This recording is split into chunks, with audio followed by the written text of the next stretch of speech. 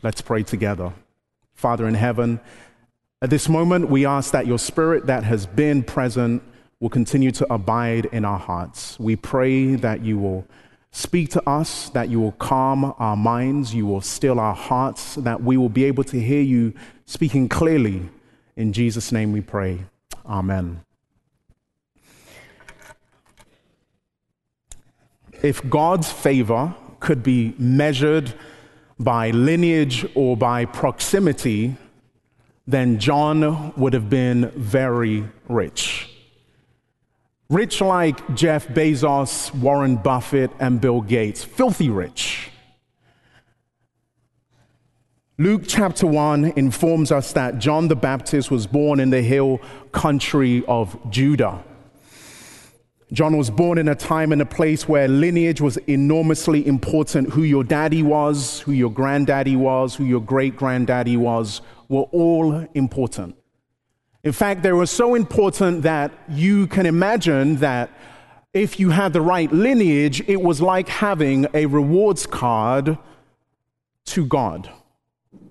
The way you could get points on that rewards card might be if your daddy was a priest, if your great-granddaddy perhaps was connected to a patriarch, if you did something important that was historical, maybe if you had a rabbi in your family tree, and all of those things would become points on your rewards card for God.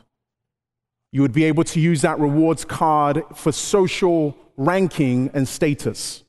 You'd be able to use that reward card when it came to the affirmation of society and the respect you were given. You'd be able to use that reward card to sit at the head of the table and to garner respect. John the Baptist, in that sense, was in the spiritual 1%. If you look at John's story, you will see what I mean. The gospel writer in Luke chapter 1 goes out of his way to inform us that John was so special that God blessed him while he was yet unborn. We're told that when Elizabeth was carrying John, when the Holy Spirit came on her and the child leapt in her womb. So John was special indeed. His lineage, his pedigree, his spiritual patronage were unparalleled anywhere in the Bible. His father Zachariah was a priest of the order of Abijah. His mother Elizabeth was a daughter of Aaron, the same Aaron who was deputized by God to speak for Moses to take Israel out of Egypt. That Aaron, she was related. Not only was she related to that Aaron, Luke chapter 1 verse 6 tells us that Zachariah and Elizabeth were both righteous in the sight of God, observing all the Lord's commands and decrees blamelessly. Adding to this astonishing heritage, we read that an angel from heaven named Gabriel gave the birth announcement, arranged the gender reveal party, and put together the naming ceremony for John. And this happened while Zechariah was working in the temple, the most sacred space in the most sacred land on planet Earth. This was how John's life began. And for those who sit here this morning who are trying to figure out where you want to go in life, take courage to know that God actually has ordained and thought about how you might be used even before you were born. So if you are confused, don't give up on God to help you to navigate where you might go. Now, like the early years of Jesus, when we read the Bible, we don't really find out much about what John did after this august beginning to his life. But we do find in Luke chapter 1, verse 80, this one sentence. This is what Luke says about John. The child grew and became strong in spirit, and he was in the wilderness till the day of his manifestation to Israel. This doesn't mean that much, but some scholars have gone and looked at the life of John and looked at his ministry, and they have posited that perhaps John from an early age, kindergarten, first grade, second grade, perhaps was sent into the Qumran desert and was with a sect called the Essenes. And the reason they think John may have spent the beginning years of his life with the Essenes in Qumran is because they mirrored some of John's practices when he came and was manifested before Israel. They both practiced the rite of baptism. They both associated this rite with invitation and repentance. They both practiced a type of asceticism in the sense that they removed themselves from the world so they could be set apart for God. They also, this Qumran group and John, were eschatologically minded in that they were thinking about the end of time and the Messiah coming to give rescue to Israel. And so scholars say perhaps John, even though we only have one line in Luke chapter 1 verse 80, spent time with this sect in the desert. So to recap this life sketch, and it's important to understand who John is, we have John the Baptist, who is blessed by God in the womb of a righteous woman, who has a righteous father, who is a descendant of Aaron. He is married, who is married to a righteous priest. John is announced, gendered, named, and given his vocational calling by a literal angel from heaven. And then when he begins his life, he is sent into the equivalent of the spiritual Navy SEALs with the Qumran sect. And when he comes out, he begins a religious revival, culminating with him baptizing his cousin, who just happens to be Jesus. John the Baptist. You'd be hard-pressed to find someone with a more sterling resume than John. If God's favor were measured by lineage and proximity, John would have been rich in approbation, lavish in God's good favor. Filthy rich. His rewards card would have been maxed out with points. And then we get to Matthew chapter 11. Turn with me as we read just 3 verses and wrestle with what this has to say to us today. Because in Matthew chapter 11, my friends, we find that John has gone from a voice crying in the wilderness to a crying voice in a Roman jail. John has gone from wilderness to pent-upness, from freedom to confinement, from wide open spaces to the captivity of a cell. I imagine that John would have often taken out his rewards card, which should have been the key for all of God's blessing, swiped it, and found that it did not work.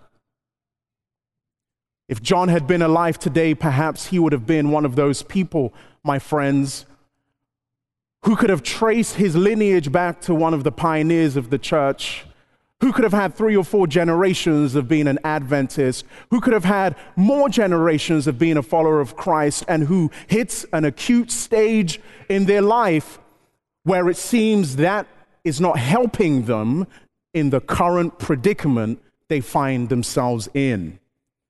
So John, finding this change of place, has given him a change of perspective. He's no longer in the wilderness. He's no longer baptizing. People are no longer coming to him. He is now in a different desert, no longer prophesying, but questioning. Not giving answers, but asking questions and feeling abandoned, facing acute mental stress, feeling desperate longings of desolation, feeling politically exiled and left out to dry. His name and his character raked through the mud as people say, we knew he was a nutter. He's off his rocker. Look where he is now. And then Matthew records this passage beginning in verse 2 of Matthew 11. And when John had heard in prison about the works of Christ, he sent 2 of his disciples and said to him, are you the one coming, or do we look for another? And so John, backed in a corner, feeling abandoned, feeling desolate from his support, from his Savior, asked this heartbreaking question when the disciples of his come to visit him in jail, in the hope that their answer to his question can mollify the doubt and the fear that he is dealing with. And he asked this question: are you the one who is to come, or do we wait for another? And this afternoon, my friends, I feel the pain of John's question.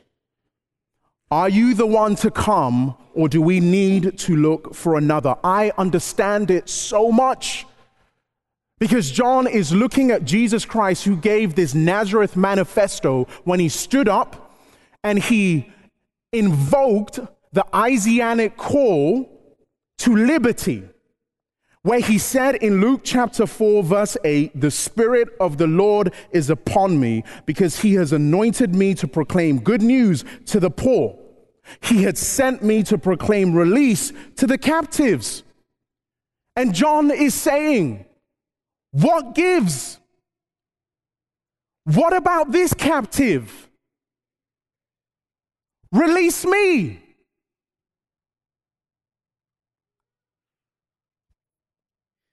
And as we begin another year, perhaps some of you stand in solidarity with John in asking this question of Jesus. Are you the one to come, or are we to wait for another?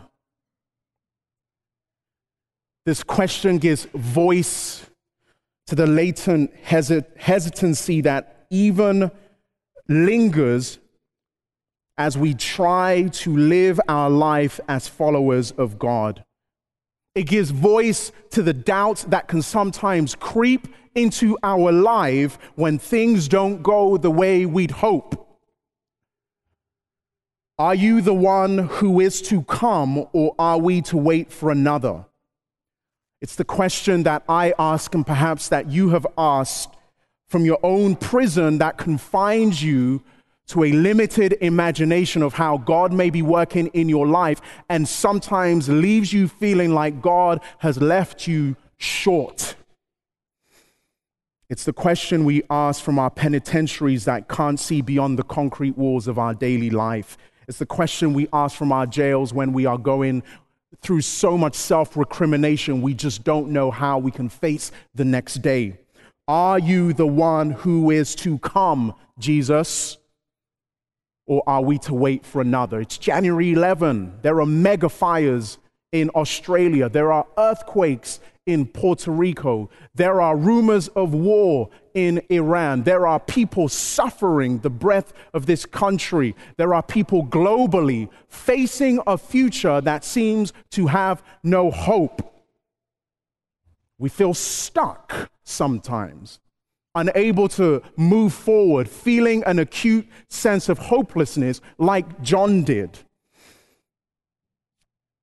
Because there are difficulties at home, there is frustration at work, there is confusion at school, and we feel stuck. But listen to how Jesus responds to John's question. Are you the one to come, or should we look for someone else? Jesus responds in Matthew chapter 11, verse 4. Jesus answered and said to them, "Go and tell John the things which you hear and see. The blind see and the lame walk. The lepers are cleansed and the deaf hear. The dead are raised up, and the poor have the gospel preached to them. And blessed is he who is not offended because of me." Now, there's a couple of ways we could go here, but I will tell you my gut reaction to Jesus' answer to John's question. Because I feel my gut reaction is that, Jesus, that's just not good enough. This is an inadequate answer and reward for someone who has lived an impeachable life, an unimpeachable life. This is not the reward you give to the person who has lived their life following you? How is this my reward when I lived an entire life eating well, taking care of my body, exercising, and then I get a result which says I have cancer? This does not make any sense. Why is it that I watched my friend who was 38 suffer and die inexplicably? And the answer you want to tell me, Jesus, when I want to know, are you still here? Are you the one that I should still put my hope in? The answer you're going to give me is, look at what I'm doing for other people. It's just not good enough. And I wrestled as I read this text, and I realized that the God I serve, the God that we serve, that wakes us up and brings us here, is a God who will often challenge us and who we cannot sanitize and put in boxes and who we have to wrestle with sometimes. Because look at how Jesus Christ responds to John. He does not reprimand him for his doubt or for his questions. He doesn't say, John, no, you should know better. Your mom was a descendant of Aaron. Your dad was a priest. The Holy Spirit came and touched you in the womb. An angel named you. You know the game plan. Jesus Christ doesn't reprimand him for having a question. Jesus does not reprimand him for his anxiety. Jesus Christ does not do that to John. And my friends, if this is you this morning, he doesn't do it to you.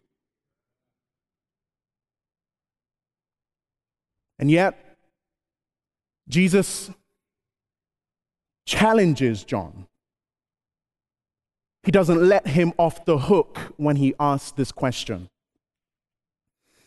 What Jesus does is he points to his work in response to John, and he itemizes every single thing he has done. And why does he do it? I think Jesus itemizes everything he has done in the hope that John's imagination may be restarted and his memory might be restored. And so he invokes the Old Testament. He invokes Psalm 35 and Isaiah 61. And he tells him that I am that same Messiah. I am the one that you thought I was. Don't give up on me. And then at the end, in a beatific form, he encourages John. He blesses him. And he does the same for all of us who may have similar doubts going into a new year. And he says, remain faithful no matter what may come. And then he even says, depending on your translation, blessed is he who does not fall away on account of me. And this word Jesus uses to say, blessed is he who falls away, is an interesting word. It's a key Matthean term, and the term is scandalizo, which in various contexts can be translated as take offense, stumble, or sin, because Jesus knows that his question is hard to swallow. His answer is hard to swallow. And the cognate in the English of this word scandalizo is to be scandalized. So Jesus says, when my answer to the questions that you have when you are going through acute stress, disappointment, lost hope, when you are looking to 2020 and you're thinking, if it was like 2019, I'm good, tap me out. Jesus says, blessed is he who is not scandalized by me, who is not tripped up by me, because I don't give the answer that you want to the question of your heart. And so Jesus answers and says, look at the things I'm doing. And his answer is not propositional, saying, these are the things which I believe in, but his answer is experiential, saying, these are the things I have done. And so he tells John, in a sense, look at what I am doing and remember what I have done. And for some of us, it's going to be hard to feel like you're in a crucible right now, and Jesus is giving you this answer of remember. We're going to look forward to another year, but you need to remember what I have done.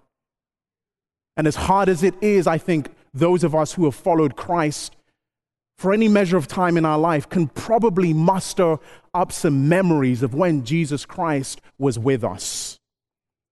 You can think to 2019 when you fell asleep at the wheel and you miraculously woke up and you exited where you were supposed to without there being a crash.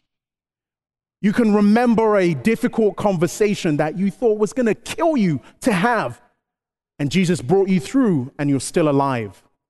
Some of us may need to remember the 2014 diary that we had, where we recorded in meticulous detail how God was so good to us when we didn't deserve it. And then we need to look and see what Jesus Christ is doing and say, "Oh, risen Christ, be with me for 2020. And you know, maybe the harder question in this text is, can you live with God's answers to your questions? And if the answer is no, that's okay. God will not abandon you. And we hold hope that one day all our whys will be answered. So Jesus, who came and his works are seen around us, his works are testified around us. That same Jesus invites you to come and invites you to know that even in acute stress, even feeling like 2020 is going to be a slog, to know that he is still God, even when we don't like his answers to our questions. And I think today, as we come to the table to celebrate communion, we are reminded of the greatest answer to these questions that we often have.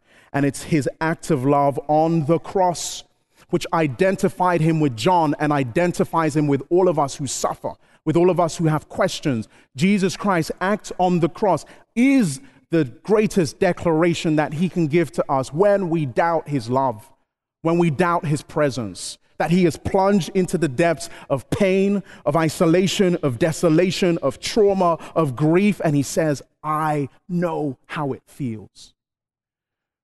And today we come to that table and we remember that Jesus made a way so that we can live into the unknown future, confident in his known works in the past.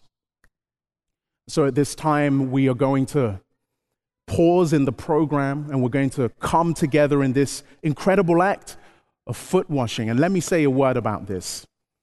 You know, if you've grown up in the church, you may, depending on the church you went to, you may have just like poo-pooed foot washing, like, who's doing that? I'm out, not doing it. But I'm going to encourage you, if that has been you, to think about what it means and about the act that Jesus participated in and invited us to do the same. I spoke with someone who is not an Adventist, who came here for the first time during first serve, and who said, you know, I've been to many churches, never did the whole foot washing thing, and it was really meaningful. That touched me. That meant something. So I'm going to encourage you, if you haven't done it before, if you think it's slightly gross, just kind of get over that hump, okay? And engage with this incredible symbol that Jesus Christ has given to us. There are places around the church where you can go if you need to be directed. We can let you know. I know we have a place in the fellowship hall and also in the church office for those who need mobility access. But we encourage you, take part in this incredible moment. And for those of you who are going to stay here, no judgment, but we do ask you, we beg, we beseech you that if you're going to stay here, you think about this question of who Jesus is to you. If you want to visit, you're free to visit outside, but let this place be a place where we can think, where we can contemplate, where we can be saturated with the Spirit of God. So God bless you. We'll see you back after we have participated in the act of humility, in the washing of feet, and then we will come to the table as we do what Christ invited us to.